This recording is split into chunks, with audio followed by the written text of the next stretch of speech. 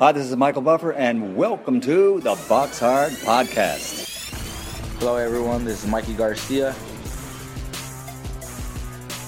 Yo, it's your boy, the odd guy himself, Malik King Scott. Hi, I'm Charlie Edwards. This is Fast Eddie Chambers, and you're listening to the Box Hard Podcast with my main man, Joey Coastman. Hello, everybody, and welcome to episode 54 of the Box Hard Podcast. I'm your host, Joey Coastman. I'm joined, as always, by Ayaz Sumra. Ayaz, how you doing? I'm good, Joey. How are you? Very, very good, my friend. Very, very good. Now, we're going to delve straight into part one. We're going to get straight into part one. Of course, part one containing mainly of the review part of the show, where we review the fights from last weekend. Now, we're going to start with a card that took place on the Friday. This was the card that happened over in Glasgow, Scotland, of course.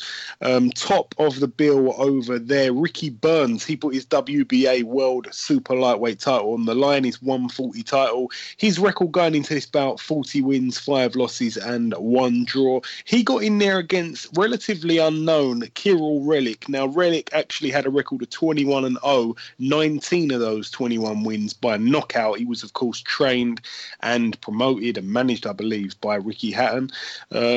So, yeah, Ricky Hatton, of course, had full faith in his man, and he started the fight really, really good, to be honest. He really did. He started the fight really well. He was able to land pretty much at will on Ricky. Ricky looked really awful for the first few rounds, I've got to be completely honest there.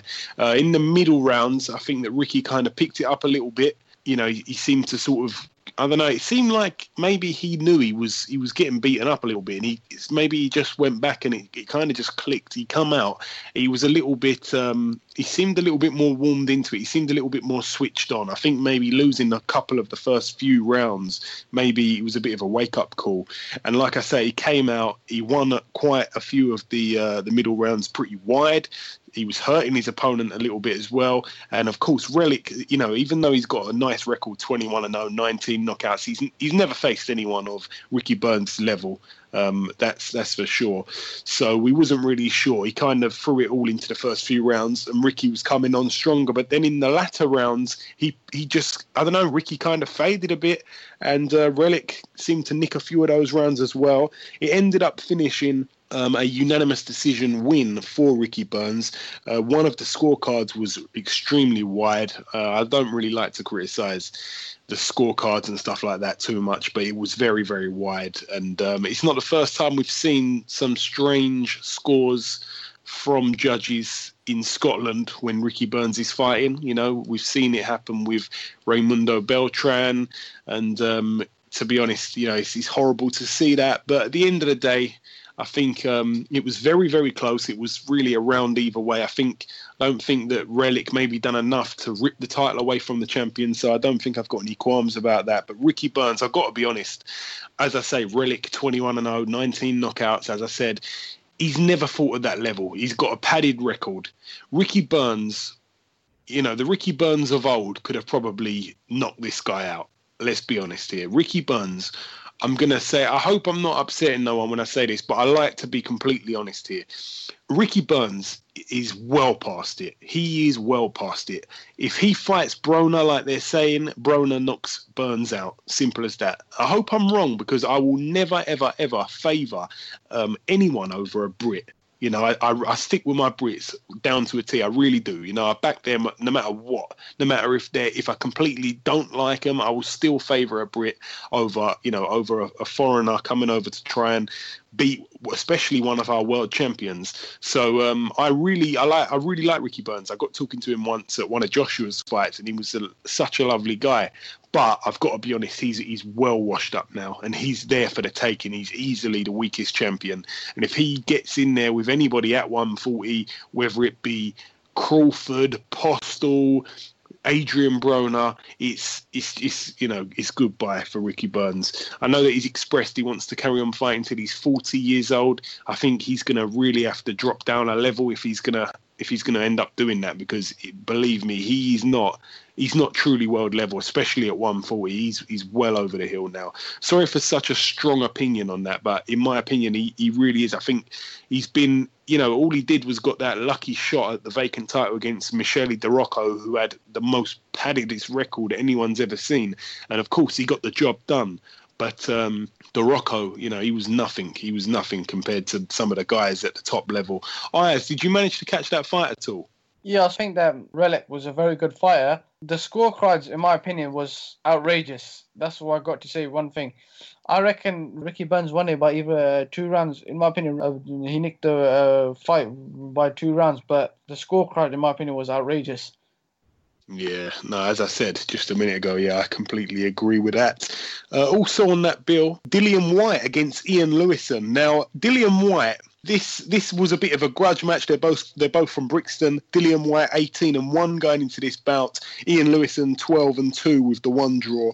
It was for a vacant British heavyweight title, which was probably the only good thing about the whole contest. It's good to see that we've got a new British champion, because that belt was in the limbo a bit. No one quite knew what was going on with it. For quite a while, Dillian Whyte's wanted to fight for it. He finally got that chance. It was against a local rival of his. Now, Ian Lewison came out. Everybody said he was going to be dangerous for the first 3 or 4 rounds. Dillian Whyte came out boxing quite well. Lewison did pretty well for the first couple of rounds. I mean, look, it went to the 10th round, and then Lewison, his corner, stopped the fight. And I think that it was the right decision from Don Charles to stop the fight, looking out for the health of his man, which is the most important thing in this boxing business, looking out for the health of your fighters. It's, the health is such a massive, massive thing. And I think that Dillian Whyte was pretty bad, to be honest. I wasn't very impressed with him when he fought Dave Allen. I've not been very impressed with him when he's fought Ian Lewison here. I don't know if it's because Ian Lewison and Dave Allen have maybe a bit boring styles, maybe, or is it just Dillian Whyte's got a bit of a boring style? Or is it when Dillian Whyte's in there with a durable opponent, he's just not able to quite work him out. He kind of takes him a long time to figure it out, and he ends up just getting a points decision win. Like I say, with Dave Allen, it went to points. With Ian Lewison here, it was scheduled for 12 rounds. I don't think I don't know, like I say, his corner jumped in, but I think it would have gone 12. I don't think Lewison would have had any trouble going 12. And look at him, he was almost 20 stone, Ian Lewison. I'm not being funny, Ayaz, but, Dillian Whyte wants this next shot at Joshua. It was a great fight, but I'm going to be a bit brutal here. I'm in a bit of a brutal mood. I kind of put a little bit of criticism on Ricky Burns there, but I'm going to give some to Dillian Whyte. Dillian Whyte, he wants this shot at Joshua. He did really well against Joshua. He outlasted all the other opponents at the point when he fought him. Joshua was knocking everybody out within 4 rounds. He came along. Dillian Whyte, he took him into some of the late rounds, and he hurt Joshua. We've seen Joshua hurt for the first time in his pro career by Dillian Whyte, which was brilliant. But did he actually do anything overly impressive in that fight, or do you think he just soaked up all the punishment and was able to, trouble Joshua with one, I don't want to say lucky punch, but one shot? Because he's in there now, and you've got to just think here, if Joshua was in there against Ian Lewison, he's knocking Ian Lewison out. I just see 20 stone Ian Lewison. It's not Ian Lewison in shape. His footwork was awful. I mean, listen, you can't be stupid with him because he'll knock you out. He's got a big punch, and he was really winding up when he had the energy. But Dillian Whyte didn't get like a showreel knockout that a lot of people maybe thought he was going to get. And I think Joshua just absolutely wiped the floor with him. And that's me being, some people criticize me for being a little bit, not really like jumping the gun with Joshua. A lot of people are like, oh, you're a hater of Joshua. No, I'm completely not. But he would have wiped the floor with this guy, and Dillian Whyte didn't do nothing of the sort. So I'm certainly not, my juices are certainly not flowing for the rematch between Dillian Whyte and Joshua. And that's what Dillian Whyte wants. So I'm not so looking forward to that, if I'm completely honest. He's definitely got to fight someone where he looks brilliant. And hopefully we see him in there against Chisora. But I'm a bit worried because, again, these two men, Dave Allen and Ian Lewison, have proved to be durable fighters. If he gets in there with Chisora is a durable mofo, yeah? He's not got the most exciting style. He's not a big puncher. He's not a knockout artist. He never will be. But he's a man who is very, very hard to stop him. The only man who really did it in style was David Haye. Simple as that. And for me, Dillian Whyte, I don't think he's going to be able to stop Chisora. I don't think Dillian Whyte's a massive, massive puncher when he stepped up in level. I really don't. He's knocked out all these journeymen, but when he stepped it up, and like I said, I'm a big fan of Dillian Whyte. I actually am. We had him on this show, and it was the best show, the most exciting show we've ever done. And the viewers is testament to that, because we had the most views on that show, and it was one of our first ever ones. It was brilliant. It was last December. And he's always welcome back on our show, Dillian Whyte. But I just think if he gets in there with Chisora, it's going to be really exciting, all the build up and all that. But I think once the bell goes, I really think it's going to be a little bit boring. If I'm wrong, please send in your opinions. It'd be interesting to hear from somebody other than myself and Ayaz. Please send them in. The Twitter at Box Hard Podcast. It'd be interesting to hear what you think. We're going to move down that bill. I'm not going to stay there, but Ian Lewison now 12 wins and 3 losses with the 1 draw. Dillian Whyte 19 and 1. That 1 loss to Joshua, of course. Also on the bill, Scotty Cardle. He defended successfully his British lightweight title against Kevin Hooper. Now, Hooper was cut by the right eye in the 4th round. Scotty Cardle got the TKO in round 6. It's good there for Cardle to get a stoppage. He doesn't tend to get many of those. So Cardle extends that winning streak, that unbeaten streak, 21 wins now, 0 losses and the 1 draw. Kevin Hooper now 19 and 4, but he put up a real good effort. I'm sure he'll be back for some more at that type of level. That's really it for that bill. It wasn't such a huge bill over in Scotland, to be honest, but it lived up to a decent night of boxing in the end. We're going to fly over to California now, Los Angeles. Top of the bill, Diego Magdaleno. He got back in there. Again, I said that he was out for a while after losing to Terry Flanagan in a great fight for Terry Flanagan. Magdaleno was actually cut on his right eye from a punch in round 4. It wasn't a great start for Diego Magdaleno, to be honest. He fought Art Hovhannissian. Now, Hovhannissian had a record of 17 wins, 2 losses and 3 draws. Magdaleno was 28 and 2 going into this fight. Hovhannissian also actually cut his eye in the 5th round. That was from a punch as well. So both men were cut on the eye by round 4, round 5. And Diego Magdaleno managed to scratch out a unanimous decision win after 10 rounds. So I'm sure he'll be looking to get back in that title picture. Now, the last bill, because there wasn't too much action on, but the last bill we've got to review now happened over in the Harrow Leisure Centre, obviously Harrow, London. It was a Frank Warren prospect show, to be honest. A lot of his undefeated prospects were on the bill. I'm going to start with the top fight. Liam Walsh, he went into his bout 20-0. He fought Andrei Klimov, 19-2. This was some sort of eliminator for the title. That would be the WBO super featherweight title, I believe. I'm not too sure. Klimov was actually down in the 6th round, okay? So Liam Walsh put him down in that 6th round. It was a 12th round unanimous decision win, but Liam Walsh was literally punch perfect. He looked sensational. He really, really did. I know that Klimov's a decent fighter. I know that obviously, he's going to have to fight at this type of level to be able to get in there and beat champions. But Liam Walsh showed every bit that he's at that level and he's ready for those types of fights. So a brilliant win there for Liam Walsh, and we're going to be paying close attention to him. I think he's definitely in the next few couple of Brits to win a world title. There's a lot of guys just on the fringe, just on the, just soon getting their shot, and I think he's going to be a world champion very, very soon. So great stuff there for Liam Walsh, 21-0 now, perfect record for him. Also on the bill, George Jupp, he picked up a points win after 8 rounds over Jordan Ellison. So George Jupp back in there from his loss. Well, his lost attempt at a world title. He was well up against it. I believe it was over in South America, but he went out there and showed some heart. So George Jupp now 14-3. And George Jupp, the man that he beat, he's been looking to bounce back from that loss for quite a while now. He finally got a fight and it ended up happening. So good stuff for him. That's, of course, Mitchell Smith. So Mitchell Smith fought on the bill and he extended his win record to 14 wins. He's got the 1 loss, of course, and he defeated Norwin Garlow. Norwin Garlow actually retired in the 4th round. It was scheduled for 8, so he didn't want to come out for the 5th. Garlow actually had a point deducted as well, and he retired with an injury. at the end of that round. I'm not sure what the injury was. I'm not sure if it was legitimate, but nonetheless, it's a good run out again for Mitchell Smith, and I'm sure that he'll be able to bounce back big. Now, a few prospects now. A lot of our listeners may not know some of these names, but you will do very, very soon, I'm telling you. Sammy McNess, he moved to 6-0 with a TKO in round 2. He's a super welterweight in this fight, but Sammy McNess, a good fighter, West Ham fan as well, and I've seen him up close. He is the real deal, believe me. Johnny Coyle, also another exciting fighter to watch, a tough guy.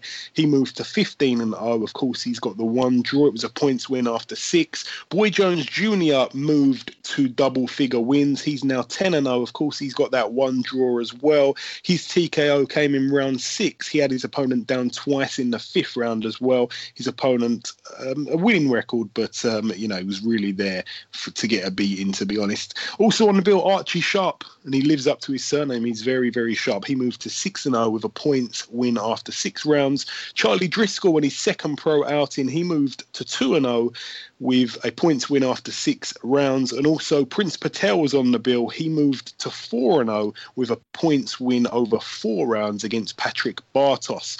So good fights there. And I will just say that Sanjeev Sahota was also on the bill. He moved to 4-0, and he was actually down in the first round from a left hook against a proper journeyman. So not great of a start there, but he ends up winning on points after 4 rounds. So I think he went down in that first round and managed to get up and win the next 3. So good stuff for Sahota there. And it's a bit of a gut check very early, which a lot of fighters it's good for, but we'll see what happens with him. But that's really it for the review. And as I said, there wasn't too much to review. It's been a bit lackluster this week, and this week coming up, it's a little bit, there's some decent fights in the preview part. You'll have to listen for that coming very soon. But of course, before we end part 1, there's 2 last things to do. The first thing, of course, is to bring Ayaz in with this week's roundup of the news. Danny Garcia will fight Samuel Vargas on November the 12th. Yeah, it's a strange one. The WBC are not sanctioning this as a world title fight, so it's a non-title fight. Now, the reason for that is because I believe his opponent is ranked at about 45 in the world. So, of course, you've got to get in the top 15 for it to be sanctioned as a proper world title fight, and it would have been a voluntary, I believe. So, it's a non-title fight. There were a lot of rumours, of course, that Mayweather was going to return and fight Danny Garcia in September of this year, which ended up not happening. And we've been yet to see Danny Garcia in a proper good fight. He's always called a cherry picker, and it's a horrible name, and I don't like to throw it out, but when he brings up fights like this for the fans, it's a bit hard not to side with the general consensus. But I hope we see him get in there and mix it up, because when we've seen him do it, when we've seen him get in there against guys like Lucas Matisse, he's done really well. So he finds a way to win most of the time anyway. There's a couple of wins that he's got that I'm not quite in agreement with, but he's a good fighter. But it's a shame to see him fighting guys like this, and especially when he's a world champion. Why is he having non-title fights? I don't know. Is it a warm-up to something? I really, really hope so. Ayaz, is there any more news for us? Heavyweight star Luis Ortiz has joined Matchroom Boxing and will top the bill in Monte Carlo, facing Malik Scott in the main event. Yes, that's happening on the same night. That's actually on the 12th of November as well. Now, I've got to say, this was a bit of a shock. I really do have to say so. It was a bit of a shock. Now, I know that Luis Ortiz, obviously the Cuban heavyweight, he doesn't even speak any English, and it's just strange because a lot of his fights have been, in different parts of the world, really, mainly in America.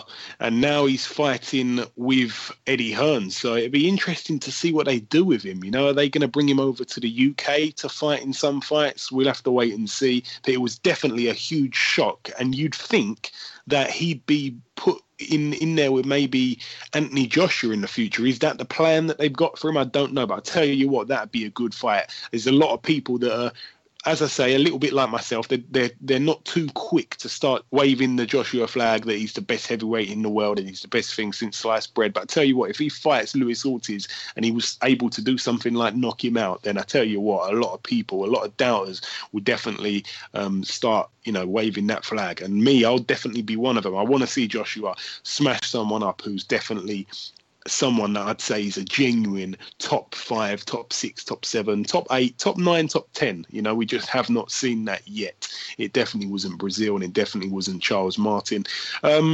Yeah, he's in this fight against Malik Scott. It's definitely a bit of a strange one. Again, Malik Scott has been out of the ring for such a long time. I think he last fought in November of 2015. So it's going to be like a year out of the ring, which is obviously bad stuff when you're getting in there against an unbeaten Cuban southpaw who can really bang. So Malik Scott's definitely up against it. He's a personal friend of mine, and I am not too happy about this fight being made. But I tell you what, if anybody can outbox the Cuban, then it certainly is Malik Scott. So as long as he can stay away from those big left hooks, he's got such a great left hook, Ortiz, and of course he's good with his right hand as well.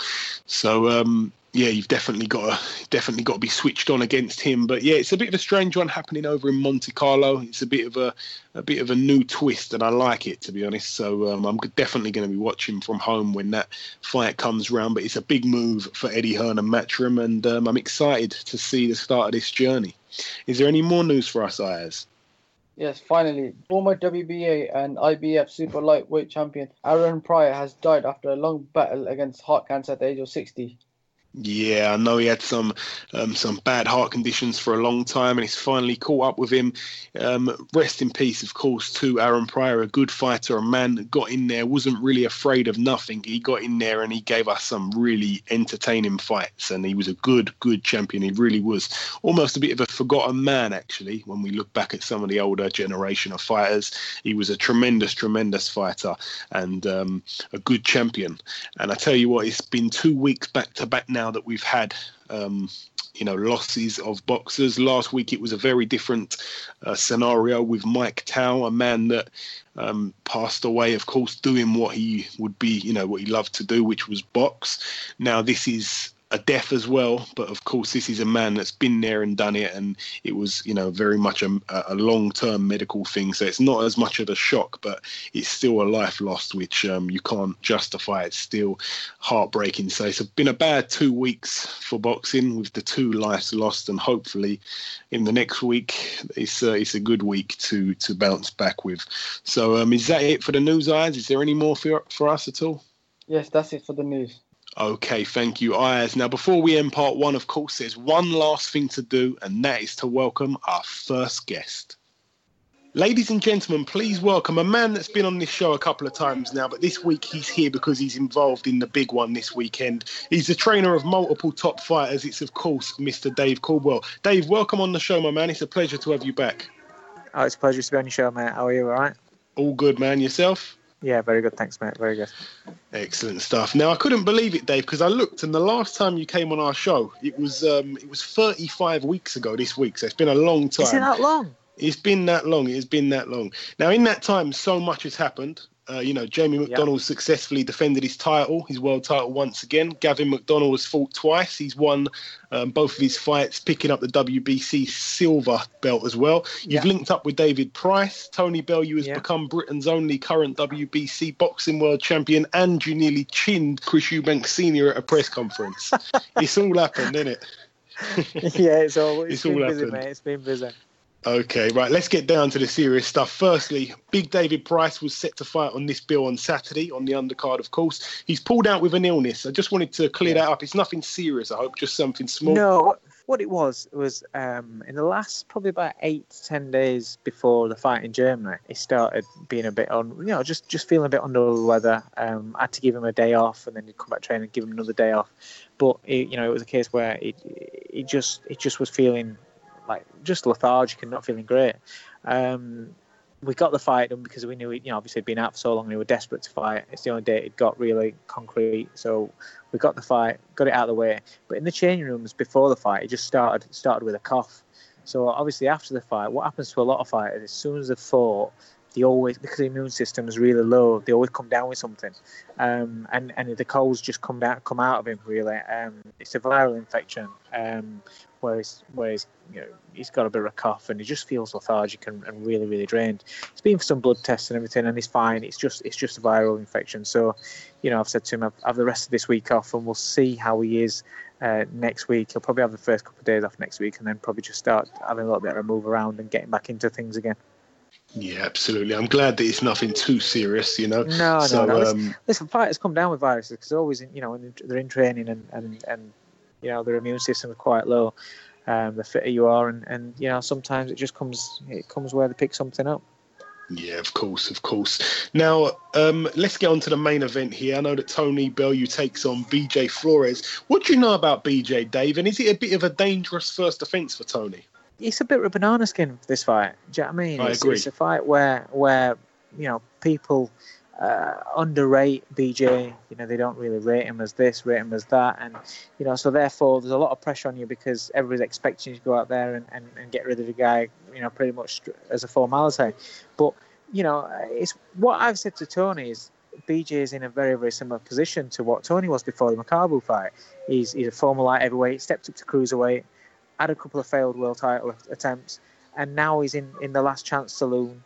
He's a massive underdog, as Tony was in his fight, and then he's got all to prove. And now, the fact that Tony showed that underdogs can win, and despite people telling you you're never going to be a world champion, you can pull it off. The fact that he's gone and done that shows that anyone can do that. So he has to pay BJ the same sort of respect what he'd expect when he was challenging for a world title. So he's fully focused, and we're taking this threat very, very seriously. And I know that Tony's been quite explosive, I think is the right word, since moving up to cruiserweight. Now, Flores has never been stopped. Do you think Tony will become the first? Do you think that Tony will become the first man to stop him? I do, actually. Listen, it's a fight where you've got a guy that's durable. Like you say, it's never been stopped. I don't think he's been dropped. But Tony's got an habit of pulling out the big punches, and I expect him to land some seriously meaty shots in this fight, and I'll be very surprised if BJ takes what he's got to offer. No, me too. Now, has camp gone well with Tony? Obviously, it's the first camp spent whilst being the WBC world champ. Is it a bit of a different feel in the gym? No, because I don't. Once Jamie McDonald's the same. Once as a world champion, apart from in the public's eyes and when we're doing media engagements or anything like that, then I don't really we don't treat them as world champions. They're just another fighter in the gym. They're just striving to achieve the best that they can be. Once you start falling in love with yourself as a world champion, that's when you take your foot off the pedal a little bit. I don't brag and act any different about them and talk about them to them in any different ways. They don't get away with things because now the champ. Everything's been as one, really, as same as what it always has been. Obviously, it's nice because they're going about here, there, and everywhere, and people are stopping them and say, "Oh yeah, WBC world champion, it's great." But the work in the gym, you've got to train like you're a challenger. You've got to train like you've still got so much more left to achieve, which he has, because it's very difficult when your dream has been to become world champion, to become especially WBC world champion, to fight at Goodison Park. All that, he achieved that on one night. He ticked all his boxes in one night. Now, what all good champions do and elite athletes do is that once they achieve one goal, they set another goal, and they set another goal, and so on. And that's what he's done. His goal, all right, he achieved his lifelong dream there, but we've got new goals now. New goals, big fights, big defences. Establishing himself as one of Britain's best, and going full throttle for that. So he's not sitting back on his laurels, and he's not relaxing up in training. He's still got the work ethic. He's still putting it in there. Yeah, and that is, of course, the all-important thing. Now, as you said, he wants to strive and become, a real good fighter and make a bit of a legacy out of it. I know that Tony's expressed he wants to fight the best. He's mentioned the other champions in the division. Which of the other champions do you think that you could see him fighting in the future? And also, did you manage to catch Usyk's last fight? Because he really looks good right now. Well, Usyk, myself and Tony did the commentary for Sky on Usyk. Oh, of course, yeah. So we watched it, very, very close. But we've watched Usyk quite a lot. I mean, Tony's always spoke about Usyk, so he's the one that brought my attention to him, a couple of years back. So, he's one that we've always marked as a future world champion, and he's the one that I would say that is the standout in the division. But it's a division that it's quite frustrating because people don't want to tend to give the cruiserweight division the respect that it deserves, because there's so many Eastern Europeans and fighters in there where you can't pronounce the names, never mind spell them. Fans seem to not want to give the credit to the fighters. They are killers. There are some serious fighters in that division. It's a dangerous division. A lot of big punchers in there. A lot of strong men. It's a tough division. So anyone that's got a belt there has had to earn it. I've always said I'd like Tony to fight Lebedev. He's a man that, before the Makabu fight, he was the one that I was wanting to get hold of for his title shot. So that's a fight that we would love to take. There's big fights out there, and then Usyk's the man that I would like if we're going down that path. He's the one that you'd want for all the marbles. Usyk will probably have a couple of titles. Hopefully we get a couple of titles. Nick a couple of titles off of Lebedev, and then you're doing it for everything on the line to fight someone like Usyk. That's how highly I rate Usyk. I think he's a serious threat in the division. But it's a division that's stacked full of very good fighters, very, very good fighters. Yeah, I agree. But no, he's a good fighter without a doubt. That'd be a wicked clash down the line. And just a quick roundup of everyone else in the gym. How are they all getting on, Dave? Could you just give us a bit of an update on the McDonald brothers, and also if you know what's next for Pricey, when any next date he may be out at all? Yeah, well, Pricey, the plan's always been, for November 26th for the AJ Bowl. Now, by the looks of things, nobody seems to know what's happening. But by the looks of things, that bill may move to December 10th, or it may stay November 26th. We don't know. But whatever date that is, then I imagine that Pricey will be on that bill. I imagine. But MGM and the Sowlands will get the rest together, and they'll put him on whatever show that they decide, along with Eddie, if it's an Eddie Earn show. So they'll sort that out. But that's the date that we've got in our mind, and that's the date that we're working towards for Pricey.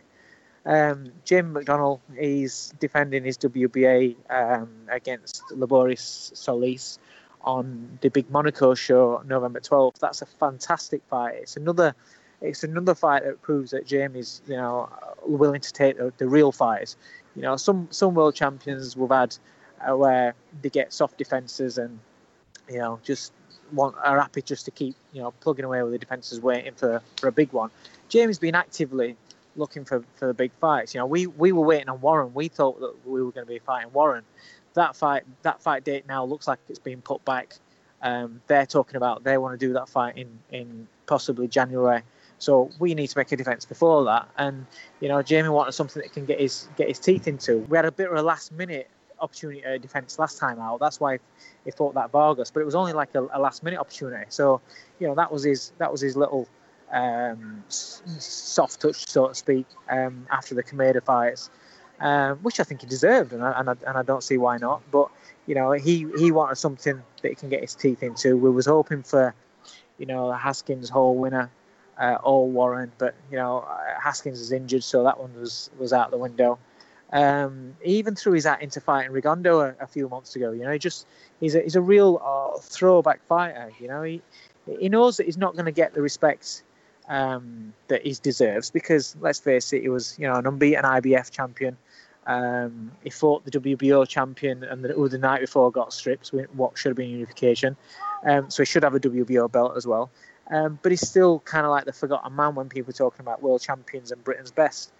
So he knows he's not going to get. He's kind of like settled for the fact that he's probably not going to ever get the respect. But if he keeps beating the good fighters out there and keeps winning, collecting different belts, then sooner or later I think penny's going to drop, and they're going to start giving him his dues. And the thing is, a lot of fans, a lot of hardcore fans and whatever, they're now starting to give Jamie a lot of respect. It's just the wider audience that don't seem to mention Jamie McDonnell. Yeah, I mean, I remember we had a similar conversation about this before. I think that he, you're right. No one thinks of him when they think of some of the top pound-for-pound fighters, but he's beaten some top guys. He really has, and he's gone away to do it as well. He's gone out to the USA to do it. The fact is he's winning fights where people are tipping against him, or where he's having 50-50 fights. He's winning those sort of fights.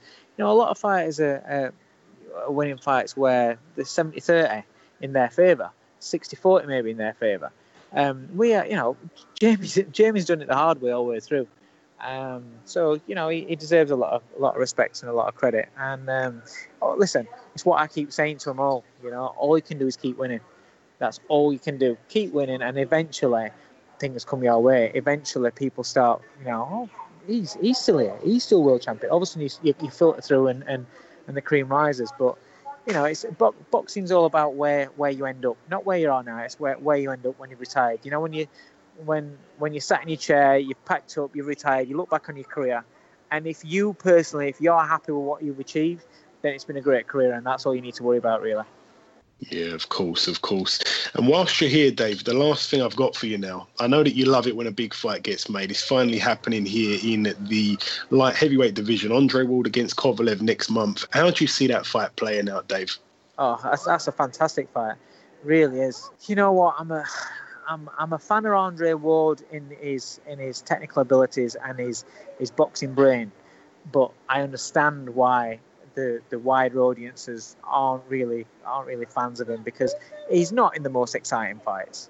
But ability wise and boxing wise, he's absolutely he's fantastic. Kovalev is just he's a fan's dream, really. He goes in there with one intention, and that's to break you and knock you out.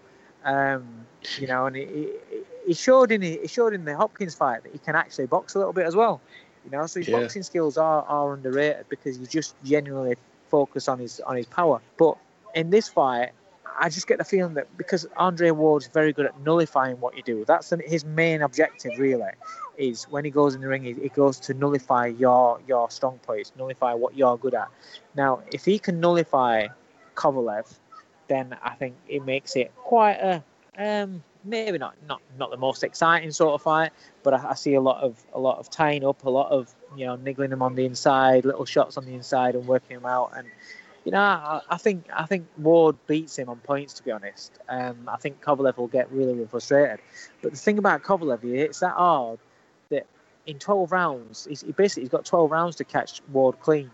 And then we'll see how Ward reacts. So obviously we know that Ward's been done before, been dropped before by Darnell Boone, who's not anywhere near in the same sort of bracket. But that's a long time ago. And the thing is now, when we always say about fighters learning from the mistakes, you can come back from being stopped and being knocked out. You look at Ward and how he's adjusted his style. And now his style now is where he doesn't get hit, or he doesn't take shots flush.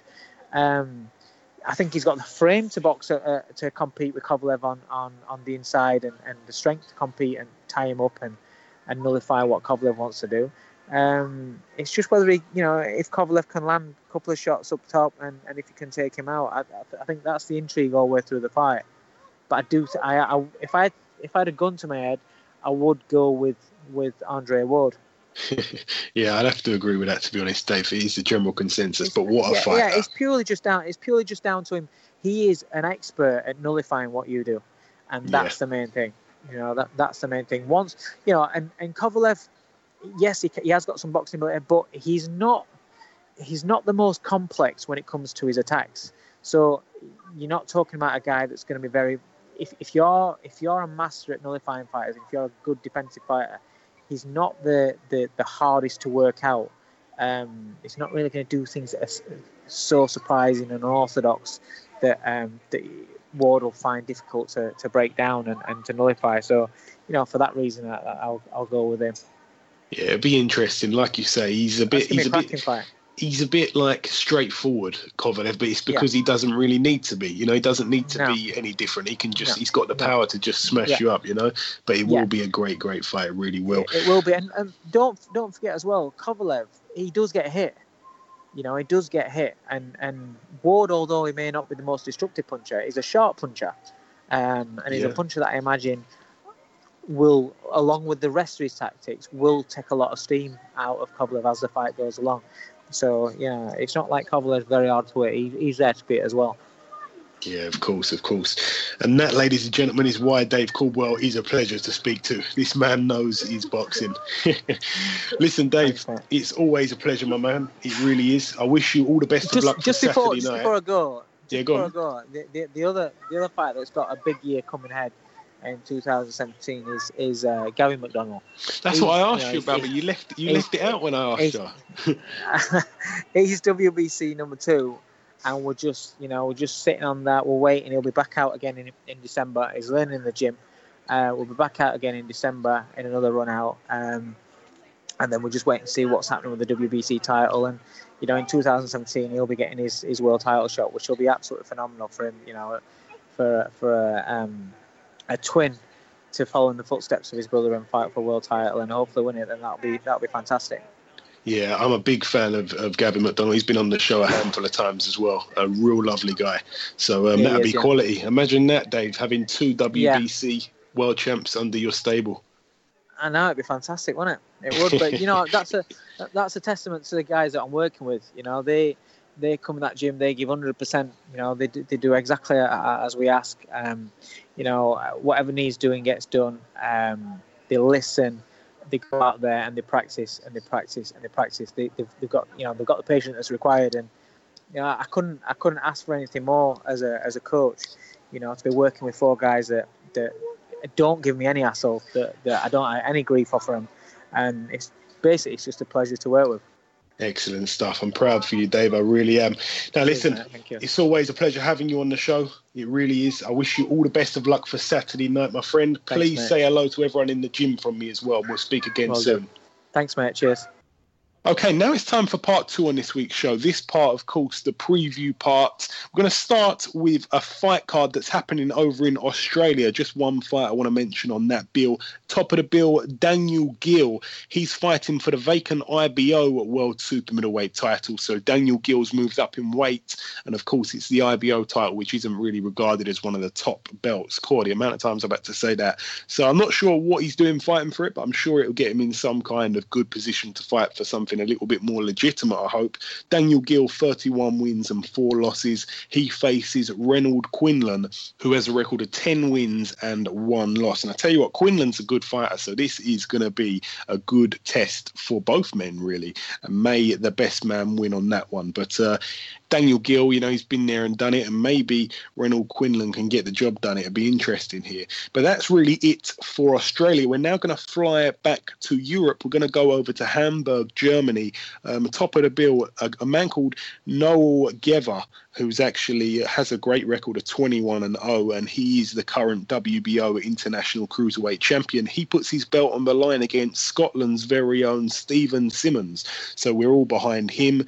I think, remember he had that bit of a feud with Wadi Camacho, and Wadi Camacho called him the Cookie Monster. He's quite a funny guy, Stephen Simmons. I remember he turned up with Cookie Monster pants on for the weigh-in. He's quite comical, to be honest, but a good fighter, and he got the job done against Wadi Camacho in a really good fight. So Stephen Simmons, 15-1, and we wish him all the best of luck out there in Hamburg, Germany. I hope that if it does go down to the decision, it's going to be a fair one. But Stephen Simmons can bang as well, so best of luck to him. But that's really it for Germany. We're now going to fly out to Pennsylvania, USA, Philadelphia, in the 2300 arena. I'm not sure if that's the proper name of it, but it's an arena in Philadelphia where there's a lot of fights that take place there. A lot of young fighters have been in that venue and fought there, and we've got some other great fighters on the bill. I'm going to start with 2 fights now. The first one, Aaron Herrera, 29-5 with a 1 draw. He's in an 8-rounder at super lightweight against Mike Yes Indeed Reed. We've had him on the show show previously, a nice guy. His record 19-0. Now, this is a good fight for him. It's definitely a step up in terms of levels here, and I wish him all the best of luck. He's a nice guy, Mike Reed. He's very soft spoken as well. He's a really nice guy. He's kind of crazy that he gets in there and bashes people up, but believe me, he does, and he'll be looking to move to 20-0 in style. So all the best to Mike Reed. And also on that bill, Tevin Farmer, 22 wins, 4 losses and 1 draw. Nobody seems to know why he's got the 4 losses and 1 draw, because he's a tremendous fighter, Tevin Farmer, and he's really looking at that world level. He wants to become a world champion very, very soon, and he's a cracking fighter. You watch some YouTube clips of Tevin Farmer. He's a real skillful boxer, believe me on that one. He takes on Orlando Rizzo. It's an 8-rounder. Orlando Rizzo with a record of 19 wins and 7 losses. It's a super featherweight bout, this one. So Tevin Farmer, I don't even think he needs luck. He's definitely going to get the job done here. But that's really it for Philadelphia. I believe all those fights just mentioned are all happening on the Friday. So we're now on Saturday. So this will be Saturday the 15th. We're going to fly out to Hamburg, Germany. Top of the bill, Erkan Tepe, 16-0. Of course, he got that win over David Pricing, where he knocked him out with a great shot, but then he failed a drug test. So I'm not sure what's happened with him and the ban and all that stuff, but he's back in action here, and he takes on Christian Hammer. Christian Hammer, 19-4, and recently we had him over here when Tyson Fury played with him, to be honest, and really beat him up quite bad. And this is for the vacant WBO European heavyweight title. So a good actual fight in terms of in terms of styles and stuff. It's a good matchup, so a good one there in the heavyweight division.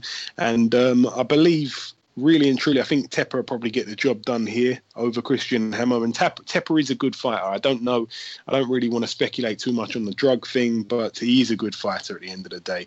So it'd be interesting to see what happens in that bout. And also on that bill, another good fight. Franz Riel, who has a record of 13 wins and 1 loss. He takes on Adrian Granit, who has a record of 13-0. I believe Granit has 12 knockouts as well. He's a bit of an exciting banger. This one's for the IBF International Heavyweight title, which Franz Riel holds. So it's a bit of a heavyweight bill, this one.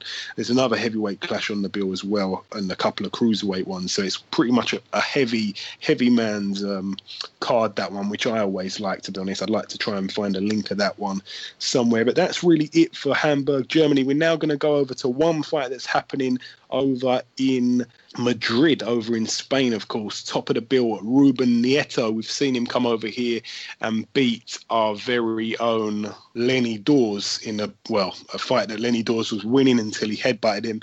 A strange one there. I remember being ringside for that. So Ruben Nieto, 18-1.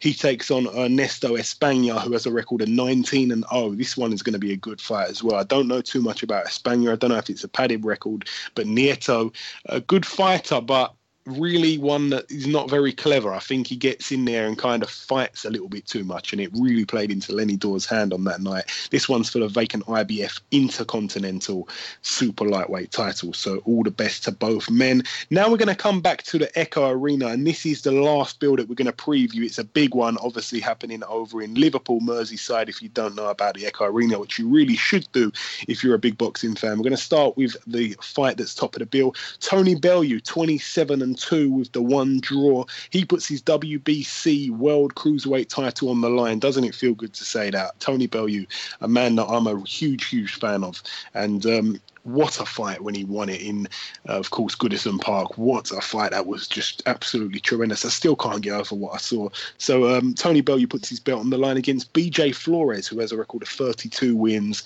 2 losses, and the 1 draw. Flores, a good friend of David Hayes, actually. This one's going to be a good fight, I think. I think Flores is going to come to give this a proper go. I really do think he will. I think that Bellew's definitely the better boxer. I think the power's probably with Bellew as well. He's been really good since he's come to cruiserweights. I say he's been really good. He wasn't great in those warm-up fights when he was warming into it, but since then he's looked pretty good, and especially that great win when he won the title in his last fight. So it's great to see him fight. Tony, no matter what, always brings quite an exciting fight. Well, apart from that one, the Cleverly 2 fight, which was absolutely horrific. But I think that was down to Nathan Cleverly, to be honest, not so much Bellew's fault. But it's going to be a good fight, that one. And of course, we're behind Tony Bellew, and I hope that he can get the job done here, perhaps in style, like he's been managing to do of late. Also on that bill, Luke Campbell. This is a fight I really am interested in. Luke Campbell, 14-1. He puts it all on the line against Derry Matthews. 38 wins, 10 losses and 2 draws. Of course, everybody knows Derry Matthews. He's been right around the block. This is his 51st professional contest as well. So he's got 50 fights, whereas Campbell's only got 15 under his belt. It's for Luke Campbell's WBC silver lightweight title. So it puts you in a good position with the WBC.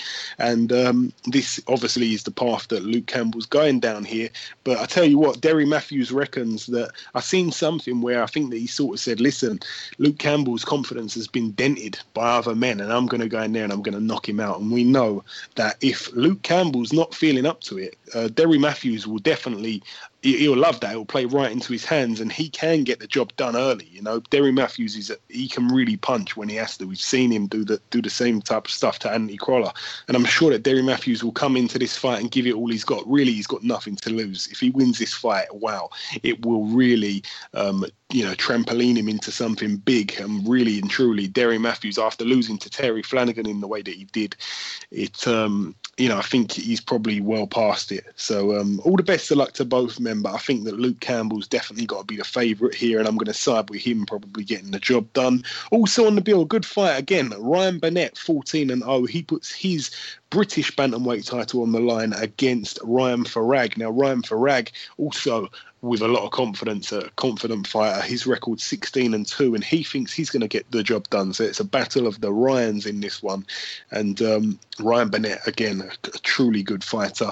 And when he's on his game and when he's focused and all the rest of it, he really is pretty impressive. So all the best to both men in that one as well. Also, Sean Mashadod on the bill. He puts his WBC International Lightweight title on the line against Francesco Patura, who is a good fighter. He's got a record of 16-1, and Sean Dodd, of course, 11-2 with the one draw. I think Patura, this is a bit of a bad fight for Sean Dodd. I think he could probably get the job done. He's a nice guy. I really hope he can get the job done. But Patura, I think, is probably the favourite in this one, in my opinion. I haven't looked at any odds or anything, but I think that Patura is the better fighter. But we've seen Sean Dodd push Scotty Cardle pretty close. So if he fights like that, then maybe he can nick it. And I wish him all the best of luck, as I say. And also on the bill, 3 of the Smith brothers get out. Their opponents, to my knowledge, haven't been announced yet. But Callum Smith gets out again. He's 21-0 at the moment. This will be his 22nd fight. We had him on the show a couple of weeks back. A nice guy, of course. And also Paul Smith gets out on this bill. His record 38-6 at the moment. And finally, Stephen Smith gets out on this bill. I know that he's got a world title fight coming up. I believe it's in November. So this is a little bit surprising to me to see him out here, perhaps risking an injury or a cut or anything like that. So I'm not sure if he's definitely going to be fighting. I've heard that maybe he's not, especially with the fact that they couldn't get an opponent announced as long ago as what they probably wanted to. It's come down to the last few days now. So Stephen Smith, if he does end up fighting, his record is 24 wins and 2 losses. Another nice guy, Stephen Smith. And the last fight to mention, again, his opponent hasn't been announced also, but he's also on the bill. Definitely a name that we can't miss out. Rocky Fielding, 22 wins and 1 loss. His 1 loss coming to Callum Smith, which of course that was a highly anticipated fight and one that Callum Smith delivered hugely, to be honest. A great win for him there. Probably the best win of his career, I'd probably go as far as saying. So good stuff there. But it's great to see a great card of boxing over in Liverpool taking place. All the boys from Liverpool on the bill. And of course, there are some great fighters over there in Merseyside. But that's really it for the preview. And that is all that we've got. That's all the talking for you. The last thing to do, of course, is to welcome our second guest.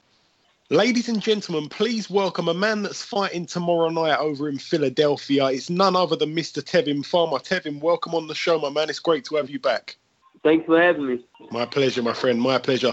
Now, we spoke to you exactly 10 weeks ago. It was just after your last fight. We had you on that crazy show that we did with Antonio Tarver when he came on here talking about loads of madness for about an hour. what have you been up to in the last 10 weeks or so, Tevin? Same old training. That's all I do is train, relax with my family, and train more. Okay, great stuff. Now, of course, you're fighting tomorrow night. You're fighting a man called Orlando Rizzo. What do you know about your opponent, Tevin? I actually never heard of him, and I don't know much about him. The first time hearing of him was when I got called for the October show, and that was about a month ago. So that's my first time hearing of him. I never looked him up, never saw him or nothing, so I don't know nothing about him. Okay. Well, I know a tiny little bit about him. So how do you see this fight playing out? I mean, he's only been stopped once, and that was in his last fight. That was back in May of this year. How do you see the fight playing out, Tevin? As long as I get the victory, I'm okay with it. But I see another dominant performance. Yeah, so do I. I mean, that's what I'm going for, the stoppage. But I'm okay with a win. Yeah, no, of course. Definitely definitely a domination win. Yeah. I think that, I don't think you're going to need much luck. I think, he's a decent fighter, but as you say, you've got the skills to do this. Do you reckon this will be your last fight of this calendar year, or do you reckon you'll fight again? Because I know you like to keep quite busy. Yeah, I love being busy. I actually got a date already scheduled for December 2nd at the same place, 2300 Arena. So after this fight, I'm right back in the gym. Oh, great. For that one. Great. Oh, that's brilliant stuff, man. That's brilliant stuff. So just to clarify, Tevin, what weight has this fight been made at, the fight tomorrow night? 132, give or take a pound. Okay. And the reason why is that because in December, I'm going back to 30. And in my last fight against Iron Red Cats, I was at 135. So yeah, that's right. Me and my team decided to, instead of jumping straight back to 30, we decided to bring it down slightly to 133 so we can make 130 back comfortable in December. Yeah, I get that 100%. So will you be, because I know that you've been shouting for a while that you're ready for the top boys in the division. Are you talking about the 130 division, yeah? That's where you're going to be at? Well, I'm talking about from 26 to 35. Oh, wow. Any top fighter. If it's for a title, we can get it in. If it's not for a title, 130. That's where I'm at. Okay. So, who do you want? I mean, providing you get through your fight tomorrow, I know that you've got a fight, as you said, lined up for December the 2nd. So, providing you get through tomorrow unscathed, no injuries, nothing like that, you fight on December 2nd. After that fight in 2017. Are you looking at a world title fight at all? I know that you probably want that. If so, who would you like? Well, I said it one time. I said it 100 times, and I'm gonna say it again. I'm not calling out no more names. I'm done with that.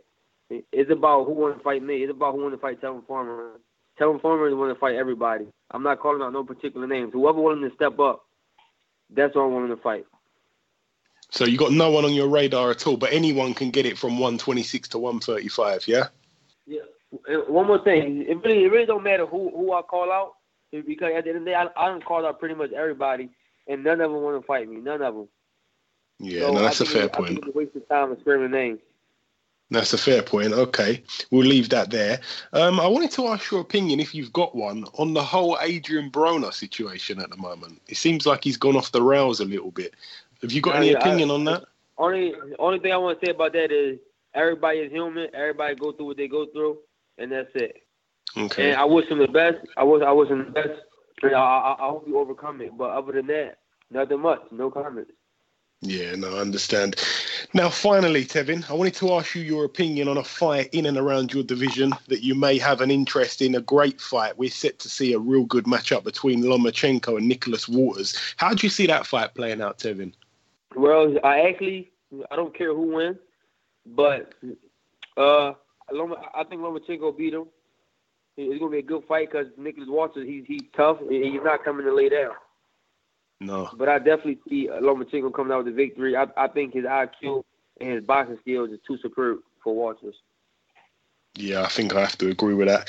Now, Tevin, we've had you on this show just short and sweet this week. Just before I let you go, I just want to give you a chance to, if there's anything that you want to get off your chest at all, anything that you want to tell the listeners that may be listening before we let you go. I do, after my two fights this year in 2017, that the top fighters out in the world will step up and fight and face Tevin Farmer, and not cherry picking. You know, Tevin Farmer willing to face anybody. I don't care who it is, whether they from a different country. I'll go to their backyard, or whether they from here, the United States. I just want to fight the best. So hopefully they step up. Yeah, and for any of the listeners that are listening, a lot of fighters say what Tevin just said, but believe me, he really means every word of it. Okay, listen, Tevin, it's always a pleasure, my friend, to have you on the show. I wish you all of the luck tomorrow night. I don't think you're going to need much luck tomorrow night anyway, and we're going to speak again soon, of course. Yes, man, thanks for having me. I appreciate it, and for all the listeners and my fans, they just keep supporting me, and I keep fighting. Tevin Farmer there, a fighter who was once written off but is now proving all the doubters wrong. Okay, now it's time to conclude episode 54 of the Box Hard podcast. I've been your host, Joey Coastman. Ayaz Sumra has been Ayaz Sumra. A special thank you to both of our guests from this week's show, Tevin Farmer and Dave Caldwell. It's the third time Dave has been on the show, and it's always great to hear from him. It really is. As I always say, the biggest thank you of all goes out to the listeners that make this show what it is. Please remember to share. Please remember to retweet, like, and drop us a comment. Spread the love. I hope everybody has a great weekend, and we'll see you all next week. God bless.